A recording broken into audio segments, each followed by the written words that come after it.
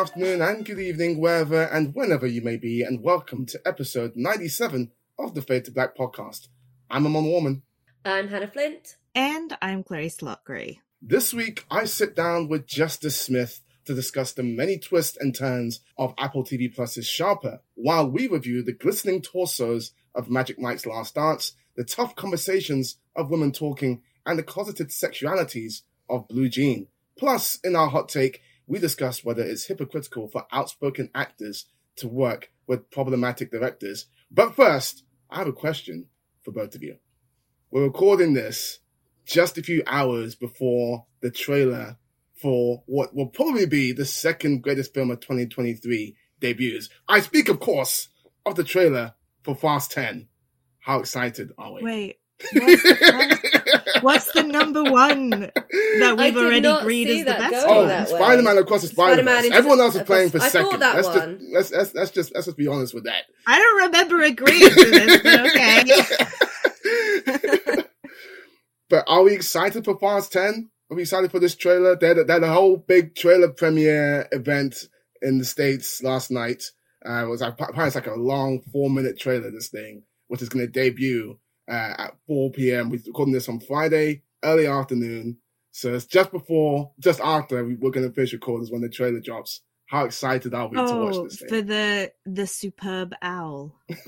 I'm increasingly getting the impression on this podcast that Amon is far more into trailers than Clarice are. I think you've said this before, Clarice. You don't really like watching trailers. And actually, I'm kind of the same nowadays. I find that trailers give too much away. And I want to go in there. If it's for work, sure. But like, I try to resist the urge to watch trailers so I can go into something as fresh as possible. Yeah, I get that. So to answer your question, no. Thank you. No, see, I get that to a degree. I think when there are trailers that come out that are like that, which do spoil everything in a very inelegant manner, then that is something that can put you off the notion of watching trailers. But when the trailers do it right, like I said it when it debuted, and I say it again now, the first trailer for Black Panther Wakanda Forever was not only the best trailer of 2022 by a lot, but that trailer was art. When you do a trailer right like that, it's art. I don't know what the trailer. As you said, Amon, it's 50-50. So you're asking me to take a risk, and I don't want to take that risk. I'm risk averse when it comes to trailers. I don't know. Fine. I will enjoy it. Maybe you should do a podcast dedicated to trailers. I feel like that is really like you could talk an entire episode of the Fade to Black on trailers, I feel. Should we make that this episode? Should we do that right now? No, I'm joking. I've got too many other commitments, Hannah. That's your spin-off. Hoisting another podcast on me, all right? Okay. But anyway, Hannah, you've been in LA for the last few days. Why don't you tell the good people, our good listeners, what you've been up to? Well, for any listeners in the North American region, you can now get my book, Strong Female Character. I flew out there on the 1st and kind of stayed there for a week. I mean, I feel like I shouldn't downplay this because, to be honest, I paid for myself to go out there and I thought, I'll go and get to be there when they put it in some stocks in some bookshops. And luckily it went in Book Soup, which is like a really big, really famous bookstore in West Hollywood. And the day after, Guillermo del Toro hosted a conversation with Tim Blake Nelson for his book. Wait, why am I promoting his book? Don't buy that. Because it's Tim Blake Nelson, you gotta promote him. Yeah. Weirdly, they did an event with them two, but they didn't do it with me, which is bizarre. What? Ridiculous. But no, it was really fun. It was nice to go out there. I love, we had fun visiting so many film locations. I went with my friend Parisa and we had a great time, met up with some friends. But yeah, it was nice to be in the country when it came out. And, fingers crossed people will take a liking to it out there. But I'm a little bit jet lagged. Also, you guys might be able to see, can you see this little mark? This is what that's like a burn from borrowing my mate Parisa's curling tongs. Ooh. Never again. This is why I don't use them. It was like, so yeah, anyway, so I came back injured. But I also came back with a party-sized bag of M&M peanut butter flavoured because they're sick, and I'm so sorry I'm not sharing them. But what did you bring me back, Hannah? That's the important question. What did you bring me? My scintillating conversation. Sorry, that's not good enough. It's not good enough. It's all good. Mate, I spent like so much money on this trip. I can't afford to I'm on like boiled eggs this week. Clarice, what have you been up to? You've been checking out some interesting exhibitions, right? I had a museum day, and it was the best day, and I had so much fun. I mean, one of them was not film related at all, but the film related one, it's closing 19th of February next week, so there's not that long left. But at Somerset House in London, there's an exhibition called The Horror Show, which is a collection of artworks kind of themed vaguely around monsters, ghosts, and witches, but more on a thematic level. Like, it's really about the cultural history of the UK, like during the 20th and sort of 21st century, as like a time of upheaval and tension and fear, but also there are a bunch of props from like every single British horror movie, especially that's come out recently. So there's stuff there's the shoes from St. Maud, with the thumbtacks in them. They've got a book from Prevenge with, I think, like all of Alice Lowe's sketches in them. They've got something from She Will. Oh my god, what else do they have? Oh, they had the possum, the fucking horrible spider face from that. Do you remember Possum, where it's the guy and he's got the horrible monster that's like, I don't think I saw it's that so one. hideous, it's so effective, and it's in that exhibition if you want to go see it. And stuff from the Mighty Boosh as well. I don't really know what the connection was, but it was fun to see I suppose there's horror elements of the Mighty Boosh. Yes. With like, Greg, Sure. super racist. Yes. Creature from the deep. Yeah. Did they have anything from Hereditary there? No, because Thank it was God. British stuff, so there was no, there was no American horror movies. Gotcha. And then I went Yeah, to get your own exhibition. museum, American Horror. I'm sure they do. Probably they do.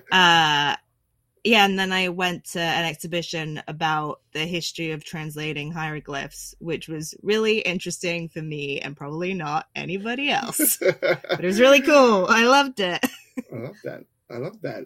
What have I been up to? I think it happened on the day the last episode went out. But on that day, I went to the London Critics Circle Film Awards, which was cool. I got all suited and booted up.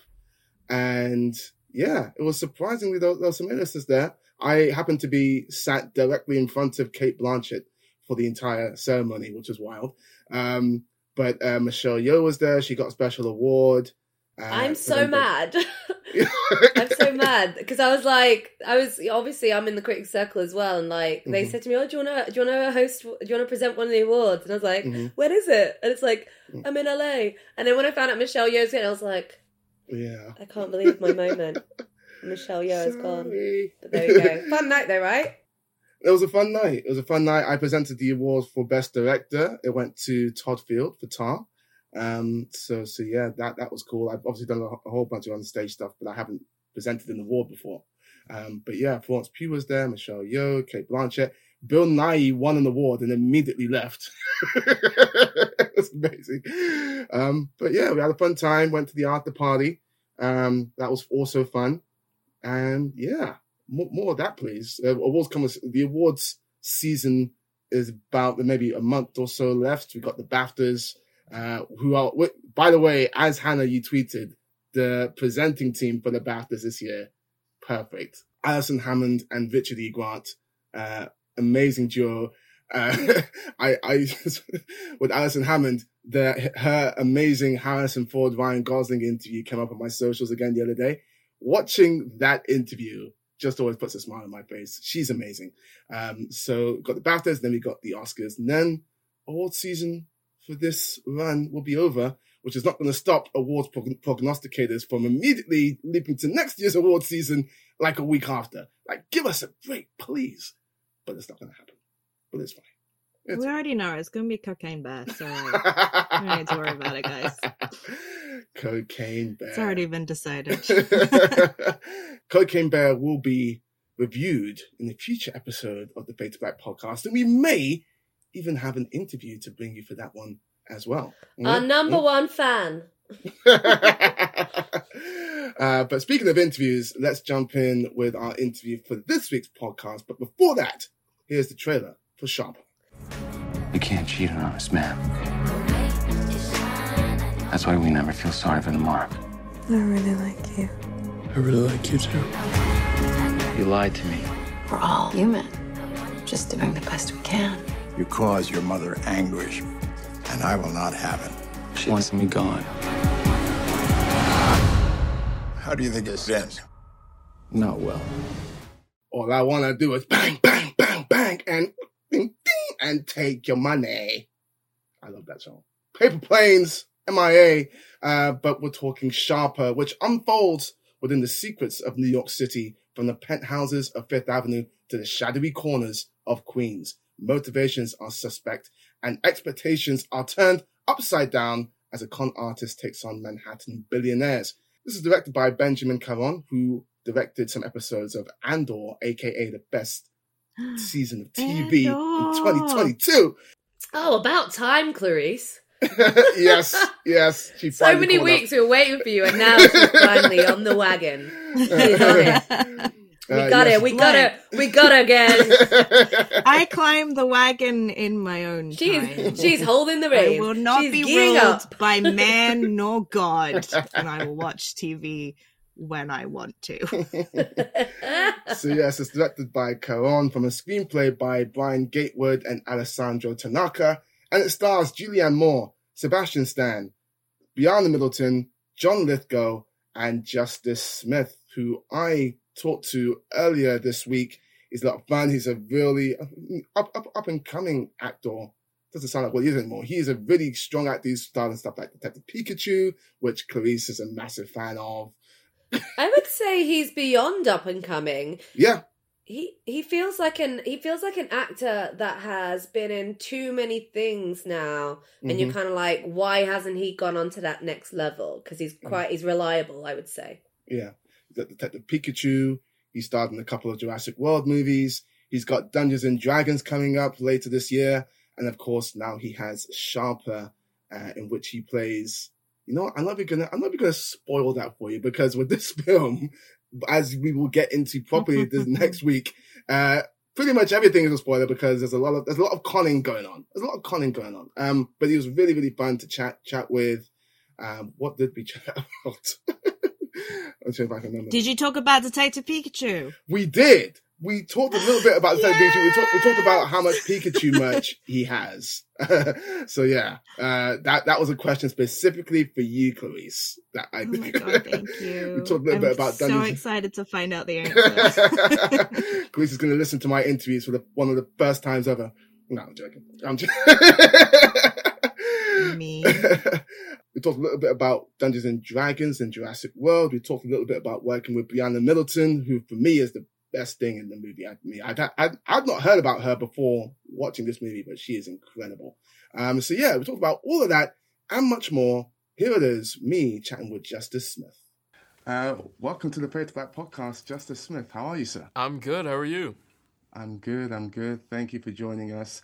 And thank you for talking to me about your con film, Sharper. And I do say con film. I love these types of films. I assume you do too. What is it that you love about them, and what are some of your favorite con movies? What are some of my favorite con movies? Oh, gosh. I mean, I'm trying to think. The only ones that are coming to mind are like the Oceans 11, 12, 13, 14, 15, 16, 17 movies. But I haven't seen them fairly recently. So, yeah, I can't really think. But the reason why I love movies like this is because it shows that the human condition on its own can be interesting. It can be thrilling.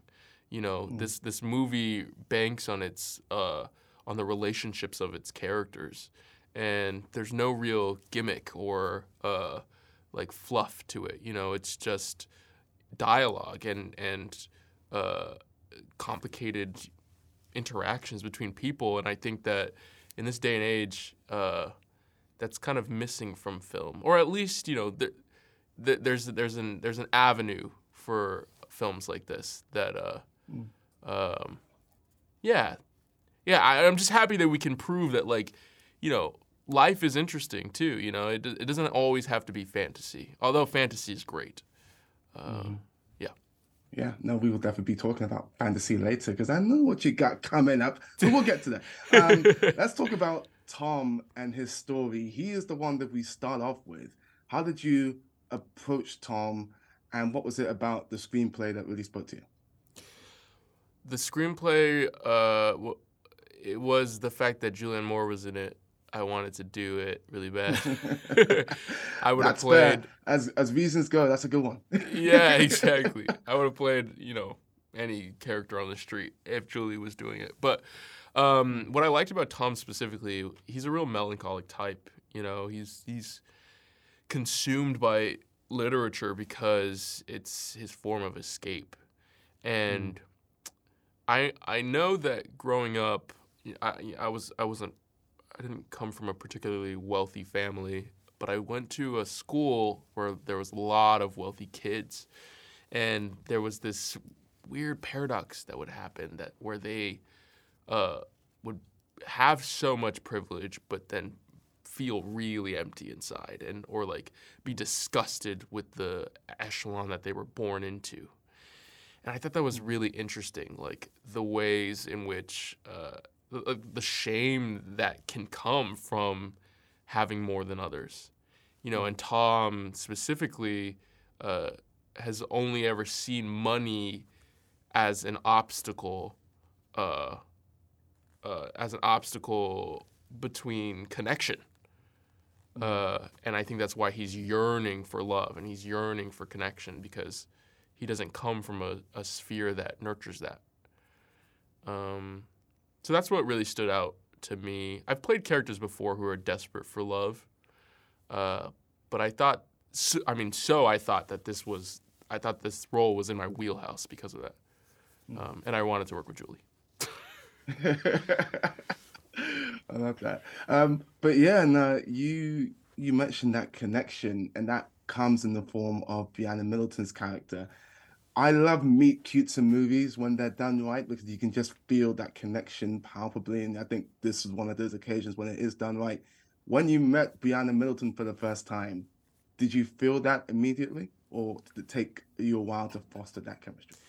Yeah, no, I did feel it immediately, or fairly immediately. When I first met her, I was kind of intimidated by her because she was so prepared, and she was always nice, but she just was a proper actress, she cared about the work so much, and even when she wasn't acting, she had such a professional air to her. And I would tell my friends, I'm like, this girl must be much older or has been working for so long, and I find out that she's 3 years younger than me, and was just born like that. She has a regality to her. But then when we started to hang out more, I realized that she also has this incredible down-to-earth side to her. And she's very relatable and funny, and I'm grateful that we got the time to get to know each other, because we have to trust each other a lot in this film.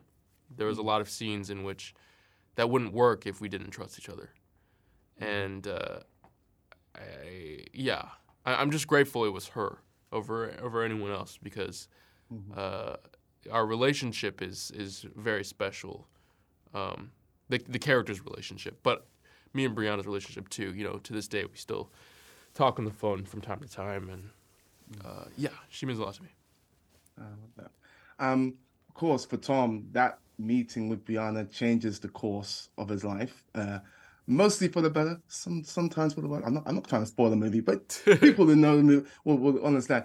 Has there been anyone like that for you in your life, whether the meeting was planned or unplanned, that really altered things in a big way? Ooh, interesting. I'm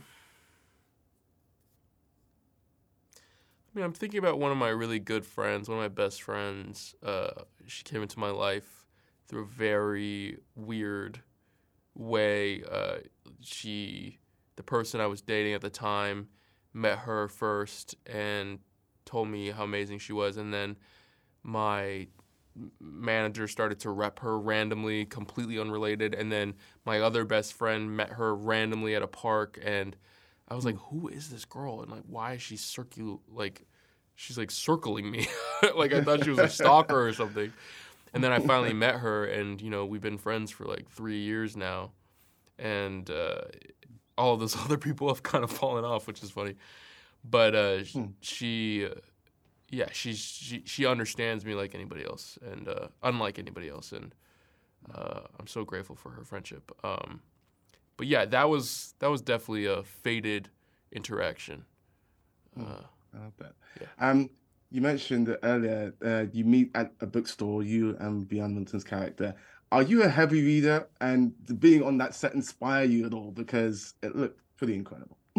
Yeah, the set design is phenomenal. That bookstore was not a bookstore. They completely made that a bookstore, which was really cool. I'm not a particularly avid reader. I read from time to time, specifically if it's for work. But I did read Jane Eyre for this project because it's Tom's favorite book, and I read most of Anna Karenina, but I couldn't finish it. But I also read complete works of Edgar Allan Poe. I was also learning Italian at the same time. I was just trying to fall in love with reading the way Tom was. But I like reading. It's just my brain is broken. I don't know. Like, it's hard for me to focus on things. So like when I do read, I have to like listen to an audiobook and also have the book in front of me. Like that's how much I need like assistance to focus. Gotcha. You mentioned Italian there, which you were learning for this film. Is there any other skill which you had to learn for a specific film that you can still do now? Horseback riding. I had to learn for Dungeons and Dragons, which is coming out soon. Nice. Is there any other skill that I still know? I learned how to rap for the Get Down, but I don't know how to do that anymore. That is a guy who knows there will be a follow-up question saying, can you rap for me a little bit right now? And then smartly dodged it. I see what you're doing. Yeah, I'm not a very good rapper. But I also wasn't a very good rapper during the Get Down. Or at least I wasn't a very good freestyler. Like, if someone gives me lyrics, I could, make something up. But I needed, that also was a lot of smoke and mirrors, that project. Yeah. You mentioned the Ocean's movies before, so I assume that would be your answer to this question, which is if you could have Tom appear in any Con movie, what movie would it be? I'm thinking he could be part of the Ocean's 14 crew. They're upping the numbers, need one more, they come to you. Yeah, there you go. Yeah, maybe. Tom doesn't really have, I think, the confidence to pull off something like that.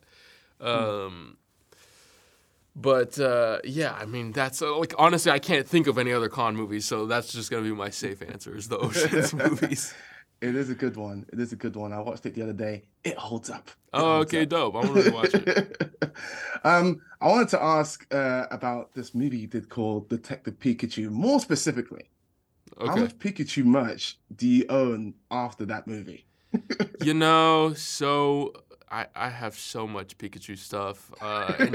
And just recently, this is going to sound ungrateful, but just recently I had to go through some of that stuff and just be like, okay, I don't need this. I don't really need that. Like, I have towels that have Pikachu on them. I'm like, wow. I don't need these towels, But I always try to keep something from, a project, whether it's merch or a T-shirt or, something. And so I still have I have one of his Deerstalker cap with his ears, which is really adorable.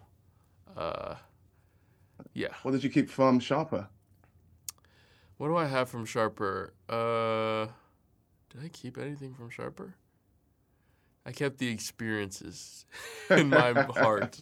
Very good. Very good. And you kept the friendship of Brianna Middleton. Yeah. Oh, there you go. Yeah, Brianna go. was the best takeaway from Sharper. Awesome. I mean, I gotta ask because you mentioned it, Julianne Moore. Did you keep that friendship? And what was it like actually sort of getting to work with her? She's incredible, and yeah, me and her DM on Instagram. Like, I'm always like, why are you DMing me? We have each other's phone numbers, but she's a big Instagram fan, I guess. No, she's a real craftsman. You know, like she has the ability to shape a performance right in front of your eyes, and she really taught me. Inspired me to be unafraid to try things on set. You know, there's this kind of culture around acting that it has to be a private process, and you know, you have to like take all your notes on the script like at home and come to set prepared. And you know, she was always prepared, but she was like would say the line and then try it differently and make a bold choice, and like it was beautiful to watch her be so free. You know, she's really just a channel of creativity, and she gave me indirectly gave me permission to also explore that presence of finding out in the moment what the line is or what the character is, you know, and shaping it from there. Yeah, I love that. You mentioned Dungeons and Dragons there, which is the next movie you got coming up after this. Were you a big D&D fan before you got the gig? No, I wasn't. I wanted to be. I didn't really have friends growing up, so I didn't have a group that I could play D&D with. I knew some stuff about it, but I every time I try to approach it was really daunting. There's a lot of rules and a lot of research you have to do, but I'm so grateful that I was in the movie because I actually got to play before we shot, and that was so much fun. And you know, I have to do research for every part that I do, but the research for that was literally like just learning about all these worlds and like lingo and stuff and different races and classes and species and yeah, that was very fun. And you know, I had to do a 2-week quarantine before I could shoot. Wow. We all did, obviously, you know, in these COVID times. But during those 2 weeks, I was reading these like big chunky D&D books, and just like crafting a backstory for my character based off of the lore that's already written. And that was really cool. That sounds like so much fun. Yeah. Oh. Yeah, it was I chose one profession.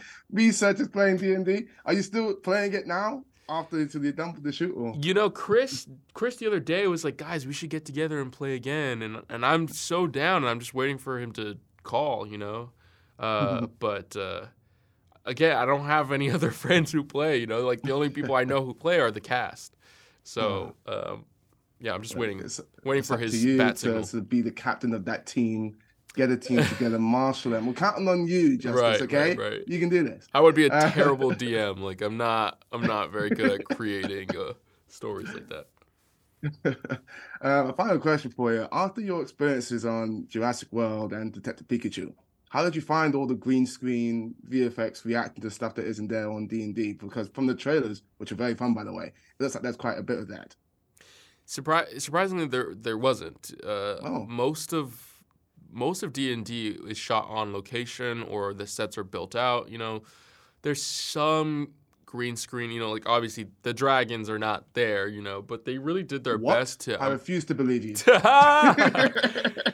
But they really did their best to immerse us in the experience. You know, and I always appreciate that as an actor. But when it comes to actually shooting on green screen, I've had the fortune of being on 3. You know, big blockbuster sets, you know, fantasy kind of sets that all really, you know, try to use as little green screen as possible. You know, on the Jurassic movies, they had a lot of puppets, and on the Pokemon movies, same, there was a lot of puppets, but in both of those movies, it was on-set locations, and you can see that, you know, those big blockbuster movies always have like such a high budget, and you could tell that they're using the budget to good use to help the actors feel more, you know, in the world.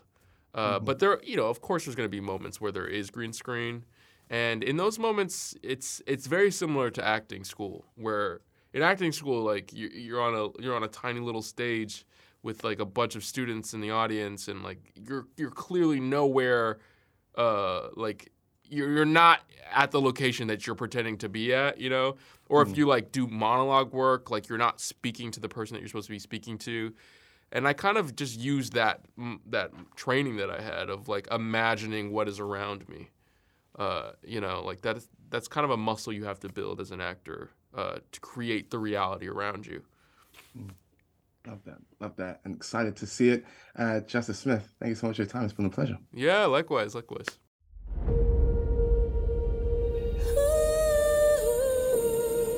What did you want before Miami?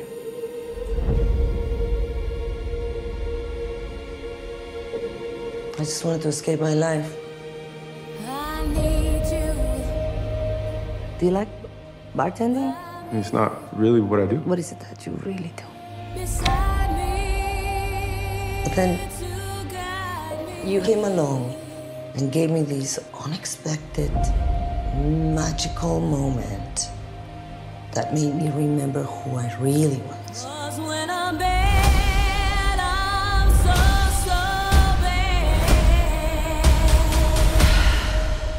Come with me to London. Let's go. If you're horny, let's do it. Ride it, my pony, my saddle's waiting. Come and jump on it. There you go, that's me. I was doing a little jig as well. Okay. Mike Lane takes to the stage again after a lengthy hiatus following a business deal that went bust, leaving him broke and taking bartender gigs in Florida. For what he hopes will be one last hurrah, Mike heads to London with a wealthy socialite who lures him with an offer he can't refuse, and an agenda all her own. With everything on the line, once Mike discovers what she truly has in mind, will he, and the roster of hot new dancers he'll have to whip into shape, be able to pull it off? Pull it off. Right. The hammer pulled you off. I always think of that joke. Name me a sex tape. Okay, the third and potentially final installment in the Magic Mike franchise, Magic Mike's Last Dance, is directed by Steven Soderbergh from a script by Reed Carolyn. It stars Channing Tatum, Salma Hayek Pinault, Ayub Khan Din, Jamelia George, and Juliet Matamed. So, I didn't see this because I was away. I suppose, where do we stand on the Magic Mike franchise thus far? Amon? Yay or nay? Yay. They're fun. The first two are fun. If not, throwaway is not the right word, but just light. Like, one of the things that I like about this film in comparison to the other two is how it's a bit more mature in some of the themes it's going for. The look that Clarice has given me says that she disagrees. I'm sorry. I could not disagree more. Yeah, I'm sorry. Maybe mature is the wrong word, but I will not speak. There's some interesting relationship stuff that this film has that I don't think were as much of a focus in the other two films, which I appreciated. But I still got time for the other two films. I use the word often, Gymspiration, and those two films absolutely, and this film definitely gave me that in spades. So, yeah, kudos. Okay. I remember liking the first and being surprised that it was not the stripper movie I thought it was going to be. And I suppose that's the Soderbergh of kind of like, gritty, like deconstructed way at take on like something that could be quite, extravagant. And then I didn't finish the second one. I got bored. Clarice, how did you stand on those first two? I like both. I don't know where I was, like, not in the building. Because I think I wouldn't actually enjoy being at a Magic Mike show. But I maybe would appreciate from afar. But I like the first two movies. The first one is like, here's a somewhat realistic look at the necessity of sex work during the American Great Recession. But also there's a scene where like a micro pig eats vomit, and I always think about that. And then the second one was like, look, we recognize that the reason Magic Mike made like $70 kajillion at the box office was probably not the socioeconomic stuff. It was probably the naked men. And so Magic Mike XXL is just like full on, like let us cater to the female gaze, and it's all about like women are so special and great, and we as strippers. I kind of like that it tries to seek this place of mutual empowerment where like the dancers feel empowered because they're empowering the women. So it's like really wholesome in a way, even though there's like a lot of balls right in faces. And I like the plot line with Amber Heard where she gets Mike's crotch in her face and it immediately cures her depression. I thought that was a fun plot line. So wait, have you guys had any experience with male strippers?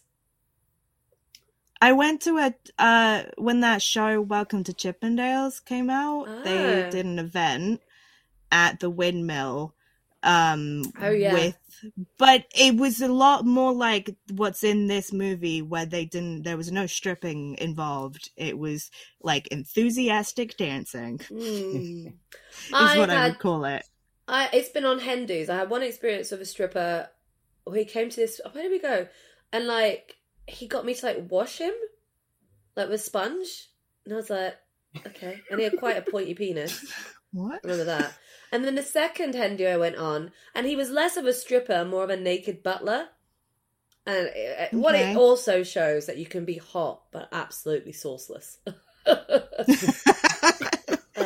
So, Amon, male strippers, any? It's going to shock you, Hannah, that no, I have not had any experience. Because you are one, right? Is that what you moonlight as? You meant to keep that quiet.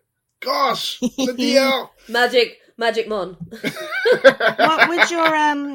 What would your song be? Like the song that you dance to. Mine would be Naughty Girl, Beyonce. I'm feeling sexy, wanna hear you say my name. Sexy, I love that song. Ooh, and I'd be awkwardly dancing.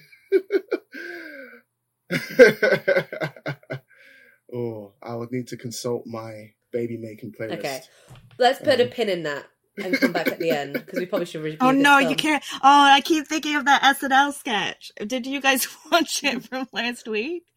What? Okay, never mind. Don't spoilers. I haven't watched it. Okay. Sorry. So I suppose then, okay, interesting. What I think is interesting was that Tandy Way Newton was the original actress who was supposed to be in the film, and now we get Salma Hayek. Again, this storyline, it seems to be that there's a kind of like an evolving relationship between Channing Tatum's character and Salma Hayek, Pinot's entrepreneur, businesswoman, socialite. Do they have chemistry? Absolutely yes.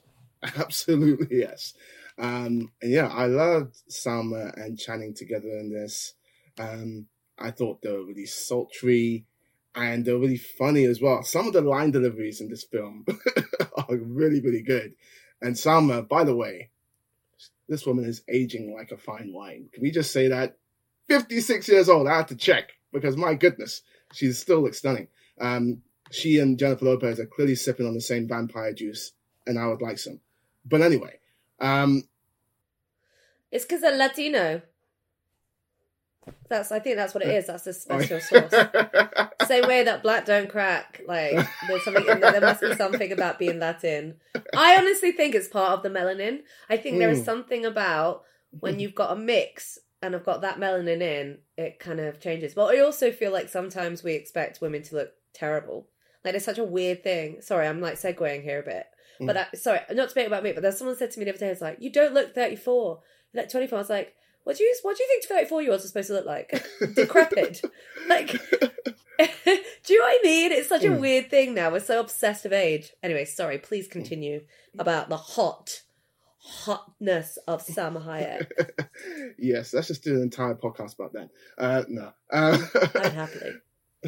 So, yeah, she is great, and she definitely still gives you that hotness that you would expect, but also has some really great comedic timing as well. There's one line which I think is emblematic of the entire film to a degree, where she says, "This show is not about dick only." And the gap between dick and only, the delivery is amazing. So yeah, I thought she was great. And Channing also has a line in that scene, which I'm not going to spoil, but it reminded me of a line in 21 Jump Street. The delivery is in the same sort of tenor. You'll know exactly what line I'm talking about when you watch the film. So yeah. If I watch the film. What? You're going to tell me that you, Hannah and Ned Splint, are not going to watch Magic Mike? Yeah, maybe. I don't know. Convince me. I've got this is what I'm waiting for her. This is your jobs now. Convince me. Clarice, did you feel the heat? Did you feel the charisma? From them, yes. Like, that's the one part of the movie I liked, is that they are very well matched, because, like, the himbo and, like, aggressive top energy is really fun, and I could watch them argue with each other all day, because she's mostly just yelling at him, and he's like, "Ah, I'm sorry, you're so hot, and I will do anything for you, Salma." And that's kind of the movie. And then Channing has one dance at the end that's in rain and with a ballet dancer, and that dance was fantastic. But that's like the end of my positive contributions. Hold on. Are you telling me that the opening dance between Salma and Channing did nothing for you? Oh, I actually missed it because long story, but okay. But I watched it in the trailer, and it seems no. Hold on. You just had a whole thing about not watching trailers, and then no, that scene. I think it was me actually said a a whole whole thing thing about not watching trailers.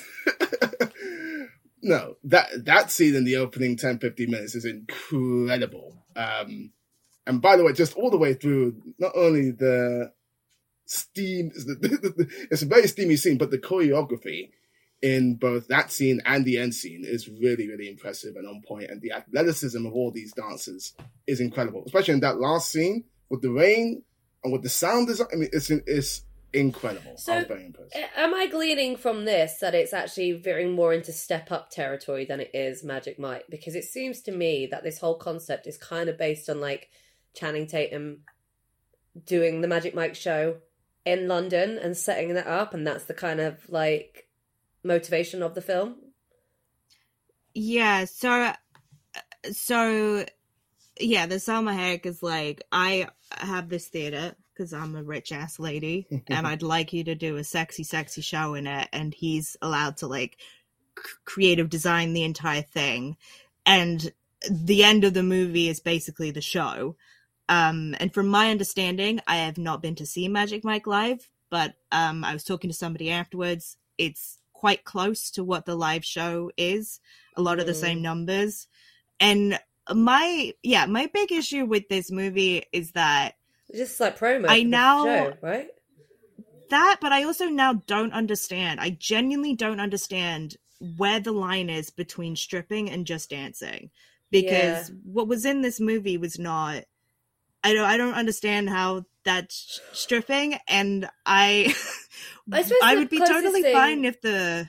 Sorry, go on. Yeah, I would be fine if the movie made the case for like, you don't have to take your clothes off to be really sexy. If that was like the argument of the movie, I'd be like, cool, that's empowering. Like, I love that.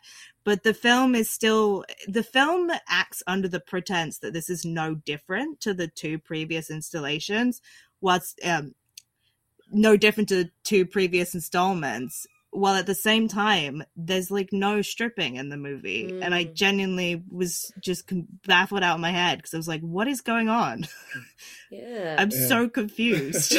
Yeah, that's an interesting point. It was less of a concern for me, shockingly, but I see what you're coming from. The one thing I will say, we get it, Amon, you're straight.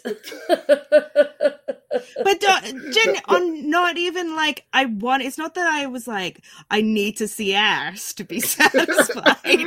I mean, like, Clarice, what is your squadcast name today? I mean, it was a joke, but like, I'm not it genuinely as in a non-joke way. It's not that I'm like, I need to see ass. It's because this entire franchise I thought was about male stripping, and now suddenly in the last movie they have this voiceover from Salma Hayek's daughter that's throughout the movie, and she keeps talking this like GCSE literature essay stuff about how dance is the compass point orientated around freedom, and I don't know what the fuck that means.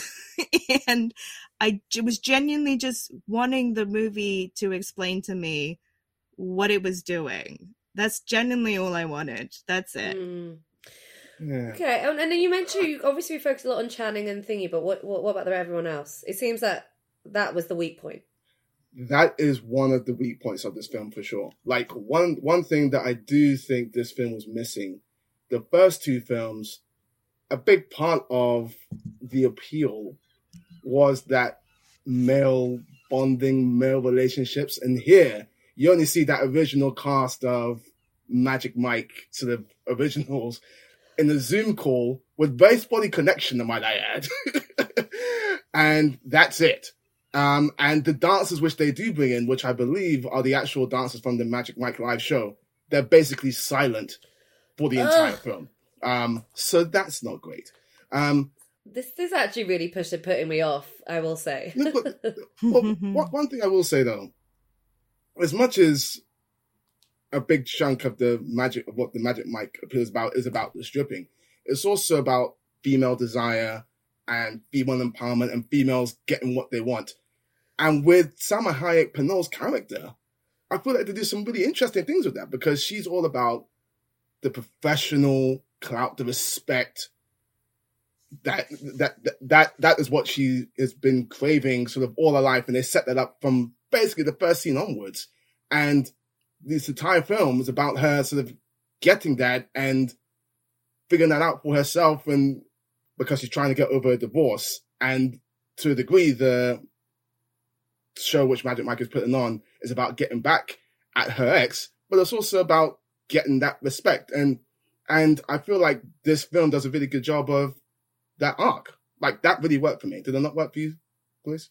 I didn't get any. I don't understand how that movie at all was about female empowerment, because she keeps saying she wants to put this show on to have revenge against her ex, because Mike gives her a lap dance and she's like, it was life-changing. I was born a new woman and I fulfilled my potential. And it's like, the movie doesn't really, there's no mission statement to the movie, I don't think, beyond like women should feel empowered by this, which I think the previous film, Magic Mike XXL, did a much better job of it, because what I liked about that movie is that it recognized women as sexual beings who like are not 100% romance orientated, and sometimes they just want like a hot guy to shake his ass in their face. And I feel like with this one, it was so muted and it was so pared back, and it was like I came out of it with just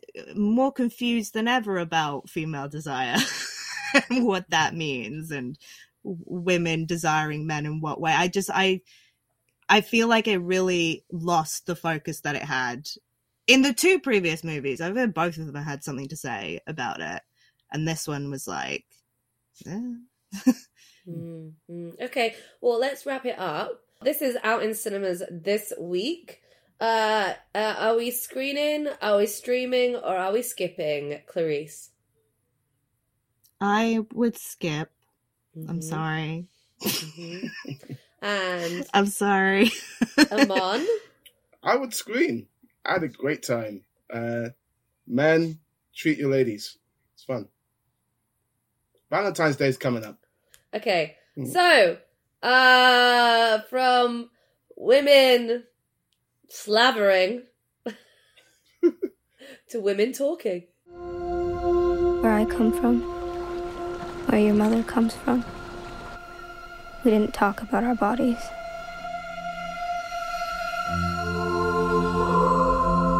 We were given 2 days to forgive the attackers before they returned. We hardly knew how to read or to write, but that day, we learned how to vote. Do nothing. Stay and fight. Leave.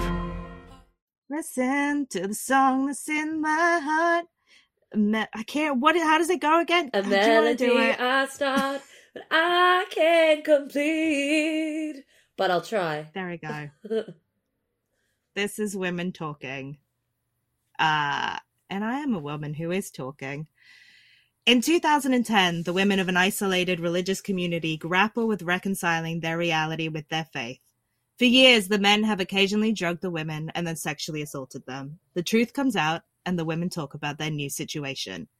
Based on the novel by Miriam Toews, the film is written and directed by Sarah Polley. It stars Rooney Mara, Claire Foy, Jessie Buckley, Judith Ivey, Ben Whishaw, and Frances McDormand.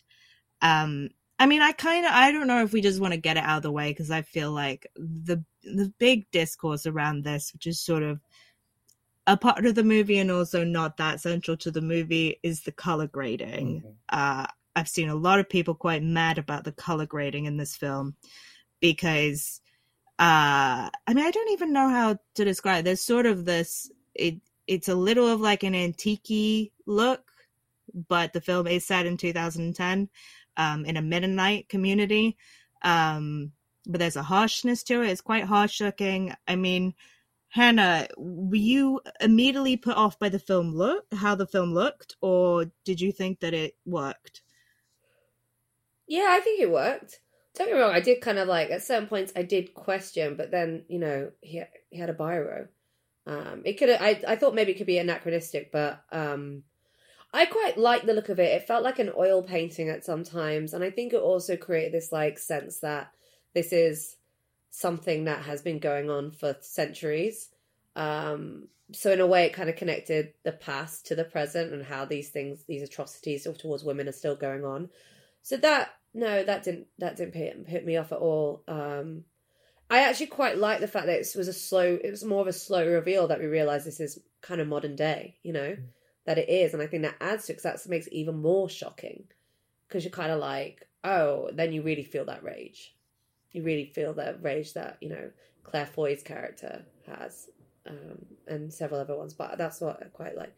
We'll get into characters later on, but I did like the diversity of opinions that we saw on screen. Yeah. No, yeah, I didn't really see what the fuss was about. I thought I had more issue with do you remember Emancipation? I thought the color grading was very strange in that. I think this mostly looked good. There were some really beautiful shots. Occasionally, I think the issue was that because it is 2010, they have electric lamps, and it feels almost like the film was lit for candlelight and moonlight, but then when the electric lamps were in the scene, it was so harsh. It's like really, really harsh lighting, which I was like, this is strange. But I mean, Aman, did you have strong opinions about how it looks? Just so we can get this out of the way, because people have been talking about it a lot. I was going to say, I'm about to be the Ben Whishaw of this discussion. Yeah,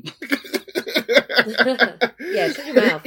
You know, the women are talking here. Actually, this is the one time where I'm allowed to interrupt you, everyone.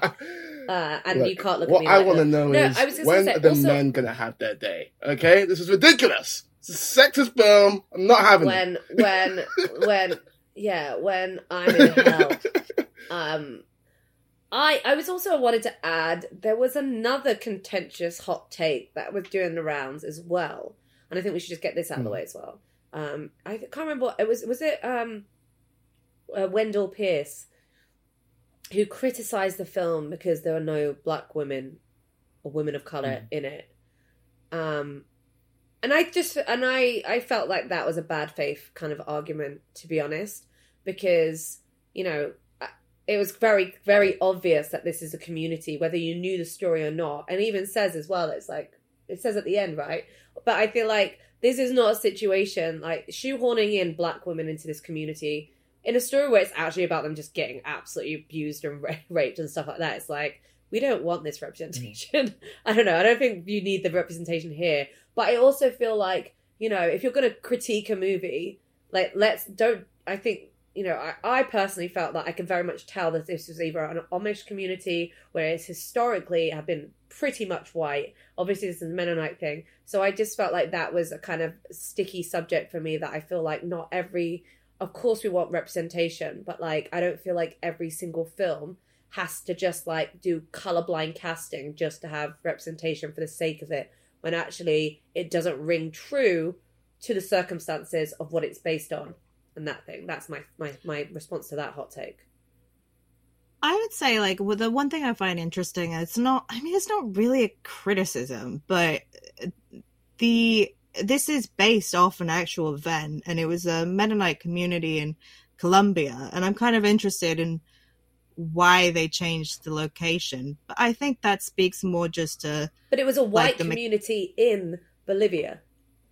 Yeah. Oh, sorry, but I'm Colombia. just kind of... So that's why it's like, it's not really a criticism, but I'm like, I'm interested in, like, the location change. I don't know if it's like a... Because I think the book also changes the location, and I don't know whether it's just like an American-centric like perspective probably. That kind of change. But yeah, it's not really a criticism, but that was the one thing that was like, it's interesting that it changed. Or maybe it was just to deliberately remove it from the actual real incident a little bit, so it could be more, as the film says, a work of female imagination. Yeah. But now, okay, to move on into the actual, like, the movie, I mean, it is essentially a feature-length discussion, a conversation. It is women talking. Two groups. Well, there's like kind of three different things that they're trying to choose between, which is, do they stay and they fight? Do they leave? Or do they basically do nothing and forgive, or at least try to find forgiveness? I mean, that's a big sticking point between the women. Hannah, I mean, how did you think that kind of breadth of opinion was handled, and that like nuance was handled? Yeah, I think it was done really well, and I like that it peeled back the layers. I think every kind of there's this tension between them, and I also think there's a really, you know, it's very much like a play, really, isn't it? And I think there's a really dynamic delivery where everything felt like a natural conversation. Like it didn't feel like overly written. It felt like the way that they delivered the dialogue added the kind of authenticity and naturalism, and it gave time to let certain things breathe as well. I think when you're doing it in one location, how do you make it interesting to look at? And I do think it did very well to have the different perspectives, and also have a range of perspectives, whether it be, you know, the older one. I mean, I love that Frances McDormand just like comes in, says fuck all pretty much, and then like pisses off. And again, it's the different personalities, and I think it really wanted to ensure that everyone with something to say or a perspective had the chance to, even though the times when they talked over each other, it was more like, let's hear it. And I think that's also normal, because people get so frustrated. That is a natural thing to get annoyed with someone's like, you know, I think the kind of the tension between Jessie Buckley's character and Claire Foy's, and then seeing how that plays out and seeing where the source of that frustration comes from as well. You know, it's a lot about women talking, but also having empathy to understand where the internalized misogyny, you know, stems from, and how much it informs, especially generational, when you're basically raised by women to accept these things, and then suddenly your whole worldview is supposed to suddenly change, and it's like, it's not that easy to suddenly switch. And I think that's a really important, that's the nuances to say. And I think we're going to talk about it with Blue Jean as well. I think that comes up about, like, you know, it's not black and white. You don't just, not everyone just goes, what, like, wakes up and said, okay, this is wrong. When you've such ingrained prejudice and like oppression and subordination, it's really hard to untangle that kind of brainwashing.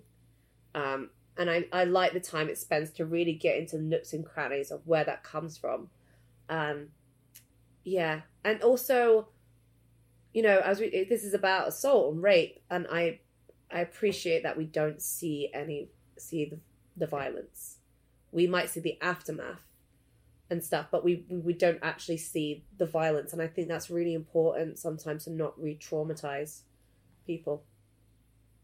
Yeah, I 100% agree with everything you just said. That's so well worded about really untangling how embedded people's points of view can be and how difficult it can be to make what the right choice is when it's just like there's no clarity about what the right choice is. And I guess this is really a performance-led film. So I kind of want to ask you guys, you know, it's an ensemble movie, so there's kind of like there's so many good performances in there. So I kind of wanted to ask each of you who really stuck out to you. Amon, who would you pick if you had to give a little trophy to somebody? Ben Whishaw. Look, you know, the women are okay, but this is Ben Wishaw's time to shine, and my gosh, did he ever? No, he is good, but the MVPs of this movie for me were Claire Foy and Jessie Buckley.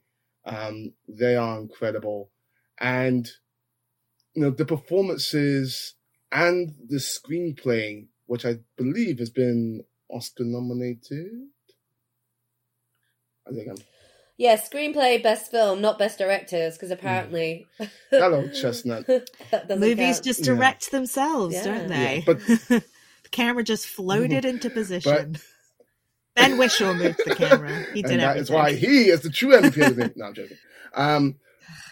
But in a movie like this, where it's all about the debate, it's all about the dialogue, it's all about the delivery, the screenplay needs to be as good as it is. And it is. Like, I was riveted for pretty much the entire way through, really listening to the debate. And I love that. And there's a couple of really standout moments that Jessie Buckley and Claire Foy have. I think there's one, like, for like a 2-minute monologue where Claire Foy just really expresses her rage at the situation she finds herself in and the harm that's being caused to her children, which is incredible. And Jessie Buckley plays a character who initially doesn't want to leave. The arc that she goes on and the truths that emerge and how she delivers that is very, very powerful. And Jessie Buckley, I've been a fan of hers for a while. She had that film Wild Rose. That was the first time I took notice of her, and I was like, wow, this is a star. She's going to go on to have an incredible career. I can't wait to see what she does next. Some of her choices after that haven't fully worked for me, even though she's been great in them. The films haven't always been great. Here, you get to see. I love that she went from men to women talking. She also did a Dr. Dolittle film, if memory serves, which was not good. So yeah, she's great. She's great. For me, those are my two MVPs, Buckley and Foy.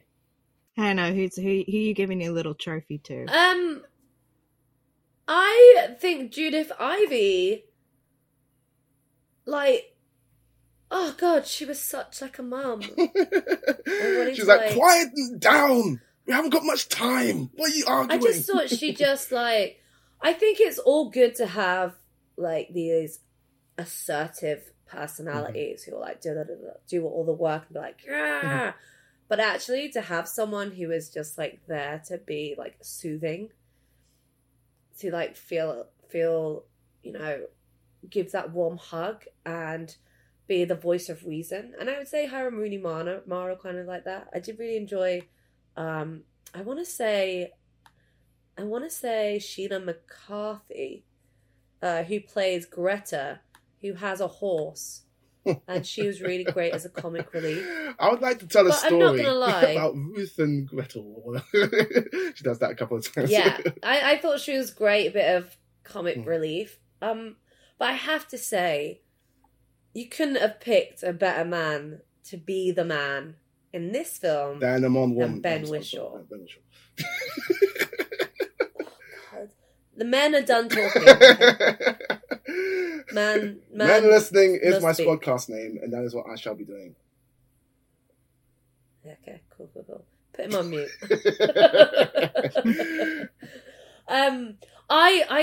I think like There's something about Ben Whishaw where, again, I feel like he becomes these characters.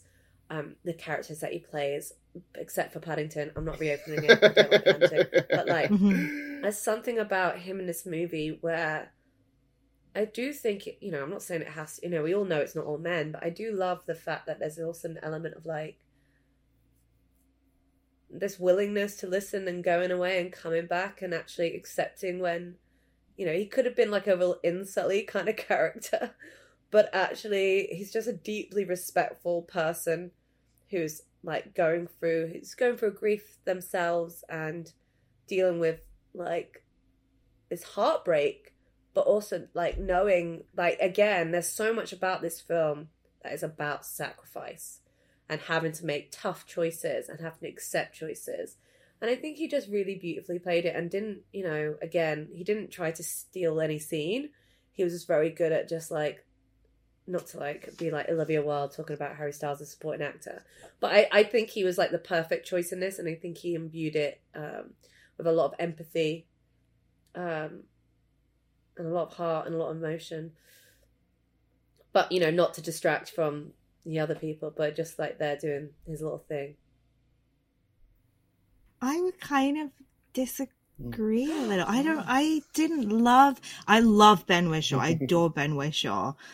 There was something a little off about how the character, and I think a little bit the performance was pitched, that like that character is so meek that it felt overstated to be like, here's the nice, you know, so gentle man. I think the idea that like the man could only be an ally if he's like the most gentle, like Paddington Bear human guy to have ever existed, to me was like, and this was, I really liked this movie. I think that I didn't love it just because there were little tiny things like that I felt like were a little too neat, or like I wish they were a little bit more thorny, or we'd gone there and we investigated and we looked at it, and like it's, for example, another thing is the character of Melvin, played by August Winter, who is a trans guy, and he is largely mute, or I think fully mute. Not largely. He only speaks because to of children. The traumatic. Yeah, he only speaks to the children. Which I really appreciated that character being there, but I feel like the movie didn't really want to talk about his experience and like where was his place and how did he feel about it. And I just felt I was a bit like, oh, why was that character there? And then we didn't really get to learn anything about them. That's an interesting point, actually. I think that's an interesting point because, again, yeah, because the cis straight man gets like more of a character journey than the trans man. I think that's, and I don't want to talk about the ending, but there's a thing with the ending that I was like, we haven't addressed like what he's doing, like how he feels about it, what his involvement is, and I was asking. To be fair, though, it's called Women Talking.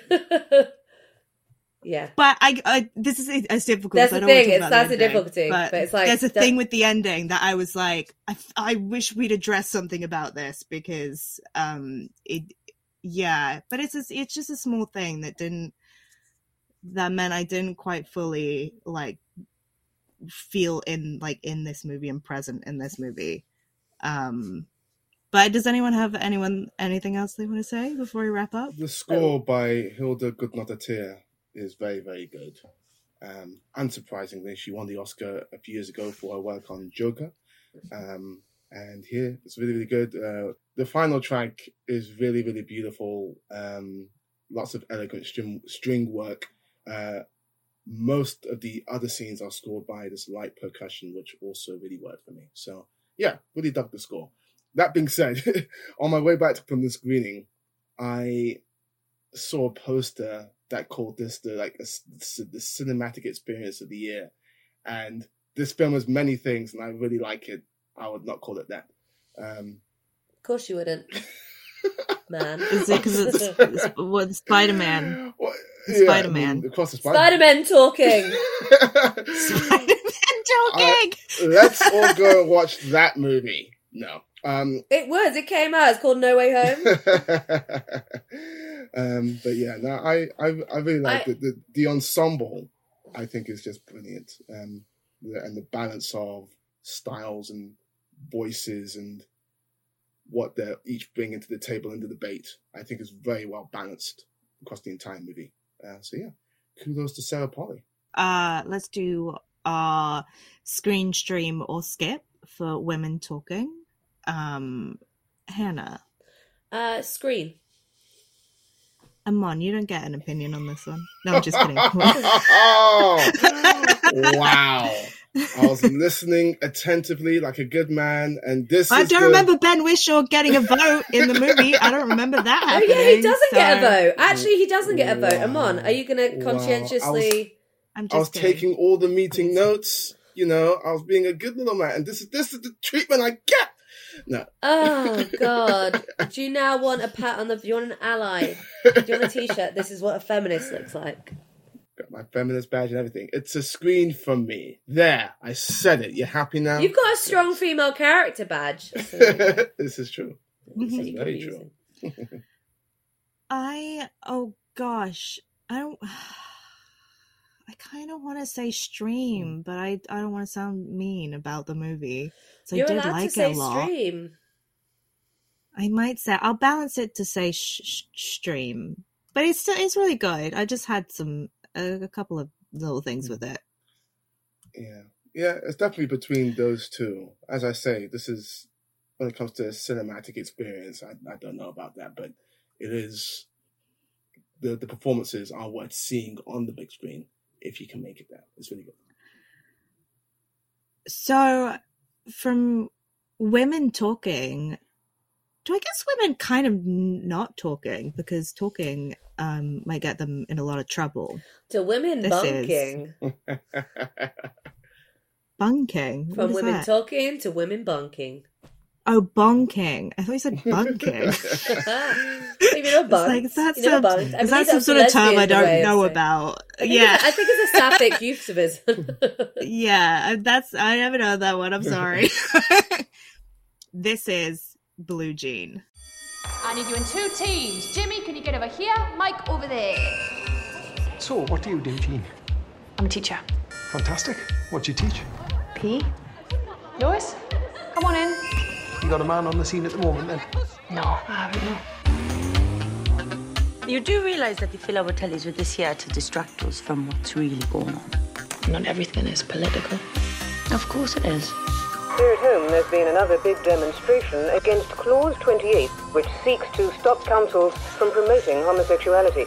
I've been saying this is a good idea for years. Young people have such vulnerable minds. Blue jeans, white shirt, what's until the room, you know you made my eyes burn. And something about daddy, like 5 times. Clearly you love this song. Lana Del Rey. Blue Jean. Straightest woman alive. It just kind of doesn't work for this movie, but it is a song about blue jeans. Blue Jean is set in England 1988. Margaret Thatcher's Conservative government are about to pass a law stigmatizing gays and lesbians, forcing Jean, a PE teacher, to live a double life. As pressure mounts from all sides, the arrival of a new girl at school catalyzes a crisis that will challenge Jean to her core. This is written and directed by Georgia Oakley on her debut, and it stars Rosie McEwen, also making her debut, Kerry Hayes, Lucy Halliday, Lydia Page, and Stacey Abalogan. The synopsis teases the big thing in this film, which is the double life. Jean has not come out. This law that has been passed has put strain on her life. How do we feel the film handles that mounting pressure? What really struck me about this, and I really liked this movie, is that it's about hypocrisy, but in the ways that, are very cruel and deliberate, and the ways where it's tragic because someone feels like they have no choice. And so, on the one side, you have Thatcher's government. And there's a really interesting scene early on where there's a radio report talking about Margaret Thatcher wanting businesses to invest in the arts. And there's a massive protest from artists because, they're saying Section 28 is basically killing freedom and killing personal freedom, and that kills art. So, like, how fucking dare you come in and pretend like you give a shit about what we do? And then even the color palette, what I found really interesting is that in the really like oppressive spaces that she goes into, the ones that are like the school where she just cannot disclose her sexuality at all, when she goes to a family member's house where they're all like very homophobic, those spaces are all just pastel, like soft, feminine, like, the 80s pastel, like really pretty pinks and blues. But like, that's like the irony is that it's like, God, these spaces are pretending that they're so soft and comfortable and welcoming, but they're ugly, ugly spaces to be in. And then when Jean goes into like the lesbian bar, the queer clubs, queer spaces, those, like, they're quite dark and they're colorful and they're harsh, but it's like they're real, and they're honest and people are able to be themselves. And I loved that touch. And then on the flip side, you have Jean, like the hypocrisy of Jean, that she is so scared of losing her job that she doesn't disclose her sexuality at all. And there really comes a point in the story where that means that she fucks somebody else over.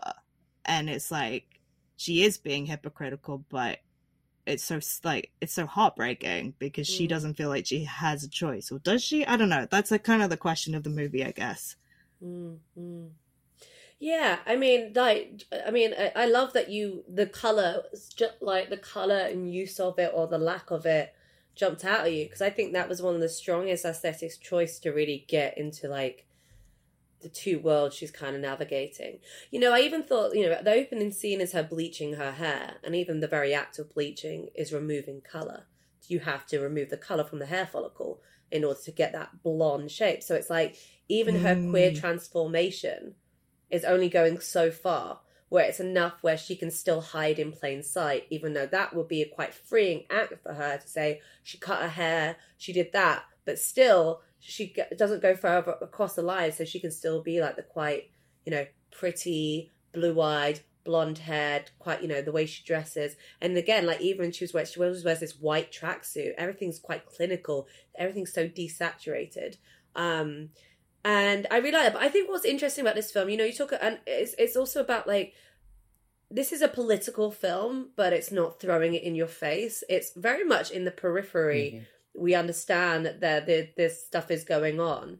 I love the repeated motif of like Blind Date being used, which is like one of the most heteronormative shows that we watched.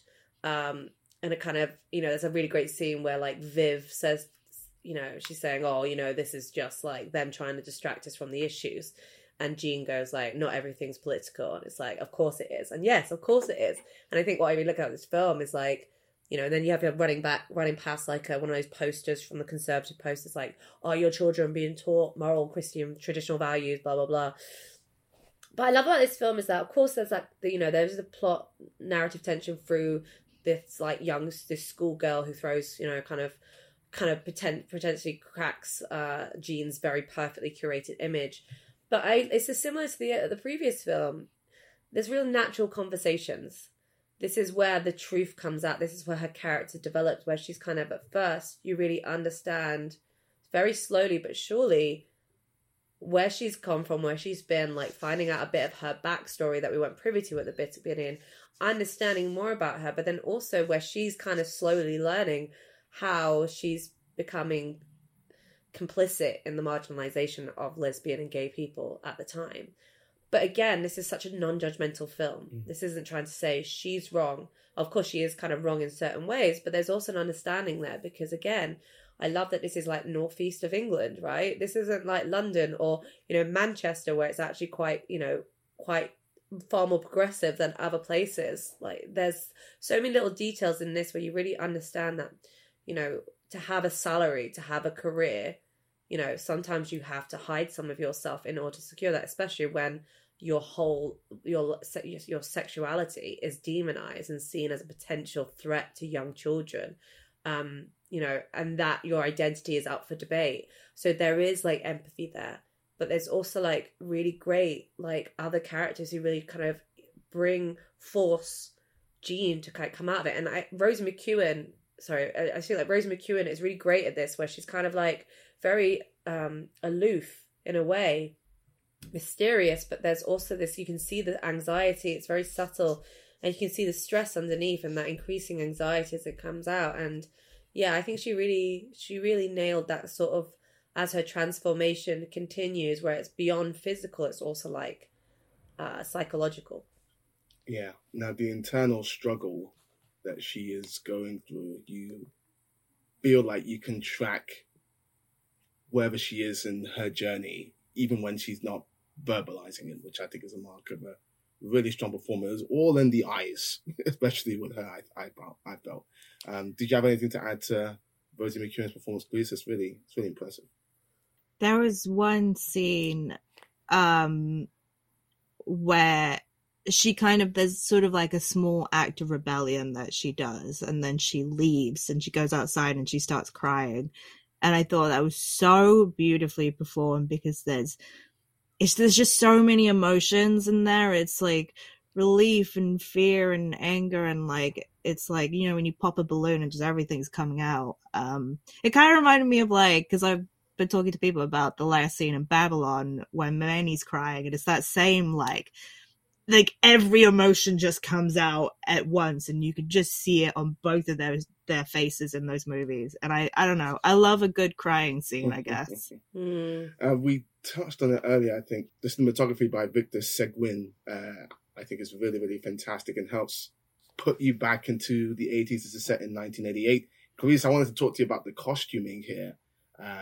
What did you think of that? I thought that was another part of why this felt so convincingly 80s, even though it's obviously a film coming out now. Yeah, it felt like natural and quite authentic, because I think the kind of the interesting thing about 80s fashion is that it seems ridiculous now, right? Like the shell suits and everything, the giant shoulder pads and all the nylon. Look, but I can make all of that work today, okay? Just give me some options. Well, I mean, look, it's trendy again. People are dressing like it is the 80s again, so it's all come back. But it's like, I think the movie finds a nice way in the production design and the clothing to take like cultural touchstones that feel so outsized now and find a natural place for them. Like, I like that this movie had Blue Monday in it, and it always feels like the obvious 80s song to play, but they found a place for it. And it felt right, because they would be playing at that club at that time. And it's a fantastic song. I love Blue Monday. Love the club scenes. Love seeing tape players again. One of the blast from the past. Just on like a kind of like moving these stories away from the typical thing. I like the fact that it was in the Northeast. I like the fact that we've got this like getting northern representation there. I also like, as a former as someone who played a lot of sport in my youth, I like the fact that we had a PE teacher, and I love the fact we showed like netball and like and football, and I feel like again we don't really see a lot of girls playing sports or being encouraged to play sports in films, and I appreciate that. Like, she was a good coach, and I think that for me was quite lovely to see. Yeah. Yeah, because I feel like every teacher in a drama is always a literature, like an English teacher. Yeah. It's nice to see a different kind of teacher. Although I'm pretty sure my PE teacher who taught me netball, there was a whole rumour that went round that she actually was having an affair with another PE teacher who was a man. So alas, I don't think she was gay. School. She liked other balls. That is definitely staying in.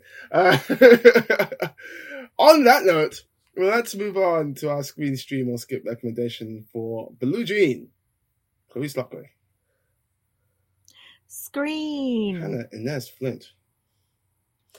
Screen. Or Screen Man. I'm on Keith Orman. Screen. I like this film. Yeah, it's a good week. I feel like really good options for women, especially this week, because I, again, really liked Magic Mike's Last Dance. Clarice is giving me the thumbs up right now. No, she's not. Anyway, it's I'm sorry. It's time to move on to our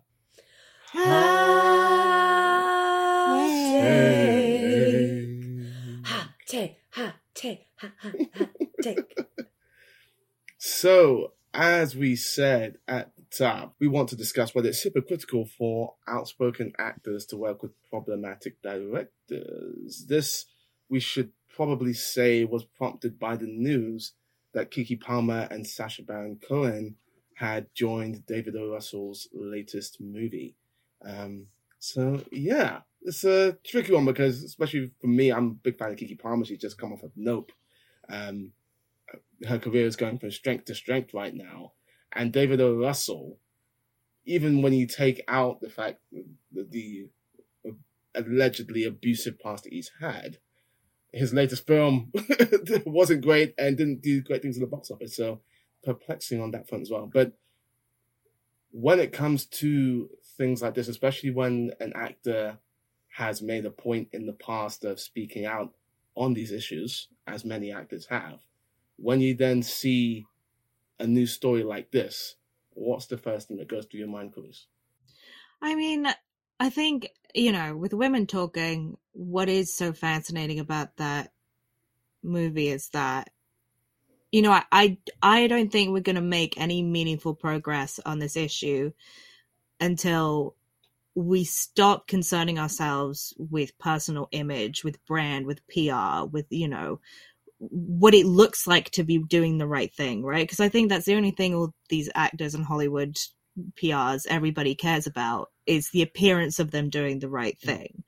And I find that so hollow and so pointless, and it kind of grosses me out. And I think the only way that things are going to change is if people are honest and sit down and have women talking and have conversations about, what does it mean to be working with certain people? Why are we working with certain people?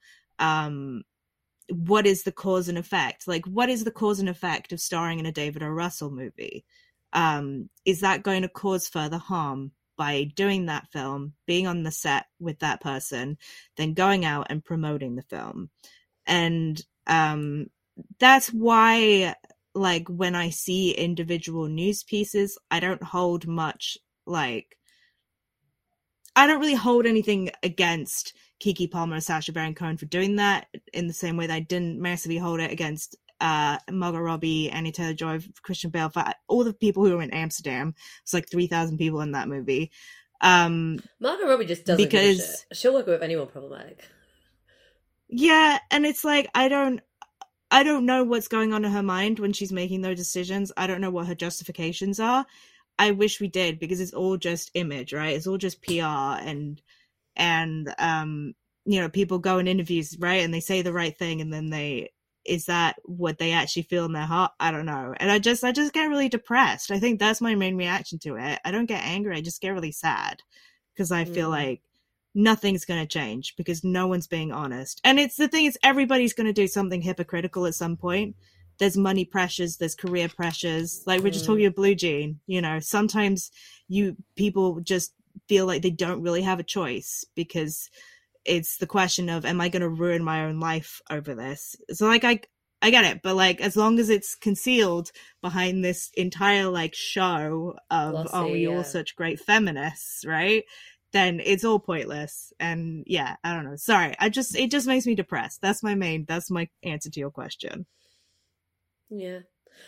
I think what I would add, I agree with that. It makes me but I suppose what it also just confirms in me, it's just my cynical attitude to a lot of people, that we put famous people, actors, on a pedestal and expect them to have the same values that we do just because they play characters that we like and they're good at performing, right? But they're also actors, they can perform.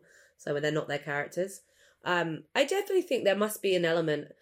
I mean, if we could add in, hearing people talk about, and in private, hearing people talk about the Johnny Depp, Amber Heard stuff.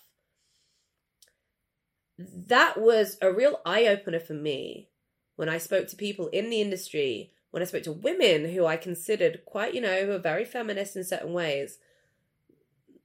The way they were very much Johnny Depp supporters and stuff, and they were watching it, it's like, oh, wow.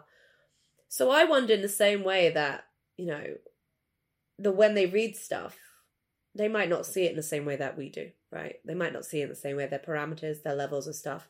If you look at David O. Russell, if you talk about like his behavior on sets, if you just focus on that rather than the alleged assault allegations, but his behavior on sets, there's such a normalized way of working for men that they can be shouty and abusive and allegedly not allegedly George. I think they both admitted he headbutted George Clooney. We've seen the video of him dressing down Lily Tomlin. We've heard how Amy Adams probably wouldn't work with him again when they were on American Hustle, that Christian Bale had to step in to stop David O. Russell being so abusive towards shouting stuff. I think Jennifer Lawrence has said that, she needs that. And that's what I mean. Some people that doesn't bother them. They need that sort of way. They need that toxicity to work because that's what they're so used to. So I think what I hear about when I see these type of things, I wonder if it's like the line is not being crossed for people like Keke Palmer and what they see in their personal kind of set of values and stuff is that's not strong enough. Like that hasn't met the limit of what they consider problematic or unworkable. And then, of course, there's also personal, gain. David O. Russell, he might have had a monumental flop for the last film, but he's also, secured Oscars for some people. And, they might be wanting to get that Oscar nod. Who knows? So, I think when it comes, my hot take is that,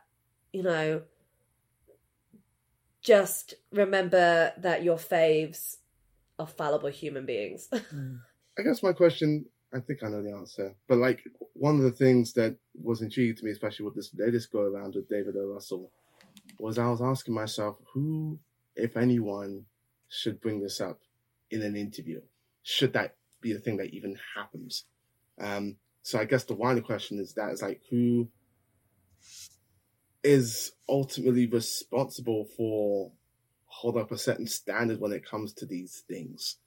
And because that's the sort of the person we need to identify if we're going to move forward in a positive way in this. Otherwise, it's just going to keep happening and happening, right? You know what I'm saying?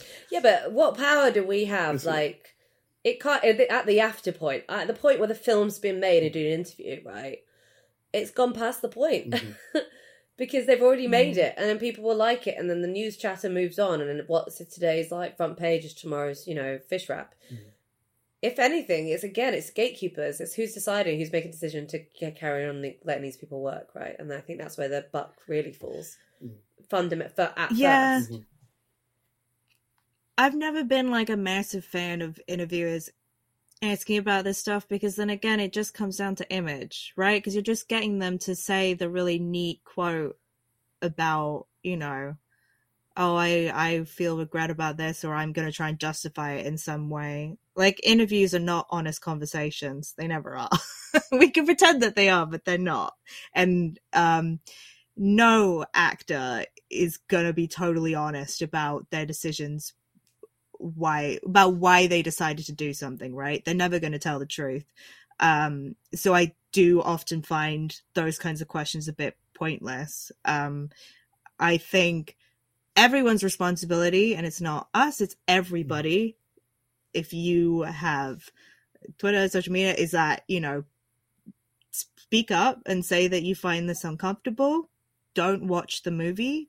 Don't highlight it. And I think, because, money talks, is the only thing that talks. So there will come a time if people's movies continually tank that they will get less work. I think the big pushback that happened in recent years against Woody Allen has had a material effect. He's not making movies with the same studios that he used to before. So stuff does happen.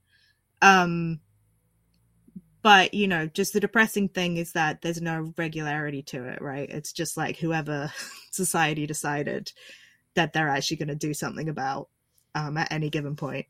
Yeah.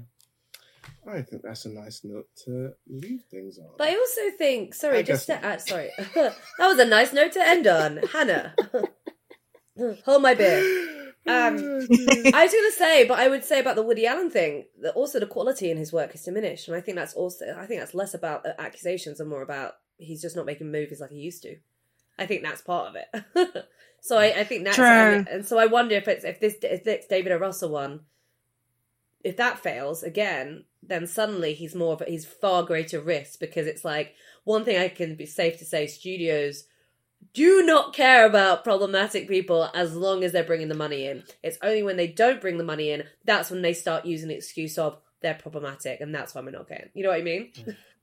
Yeah. I mean, yeah, but I guess it's all we can do, right? It's, in this fucked up capitalist world, consumer power is one of the only ways that people can have any say in anything that happens ever. We need a BDS movement for Hollywood. BDS movement for individual. Yeah. I don't know. Yeah, it's depressing. I think that's a nice note to leave things on. Is it nice? It wasn't as nice as the last one. It's depressing compared to the last, and the nice. It's fine. We may or may not be returning to this conversation in future weeks. We shall see what Hollywood does or doesn't do. No, because they'll listen to this podcast and they'll be like, they're right. Of course. No more. We're going to totally restructure everything. Hey, let's put these guys in charge. Okay, then. Oh God, they keep making Spider-Man movies. Stop!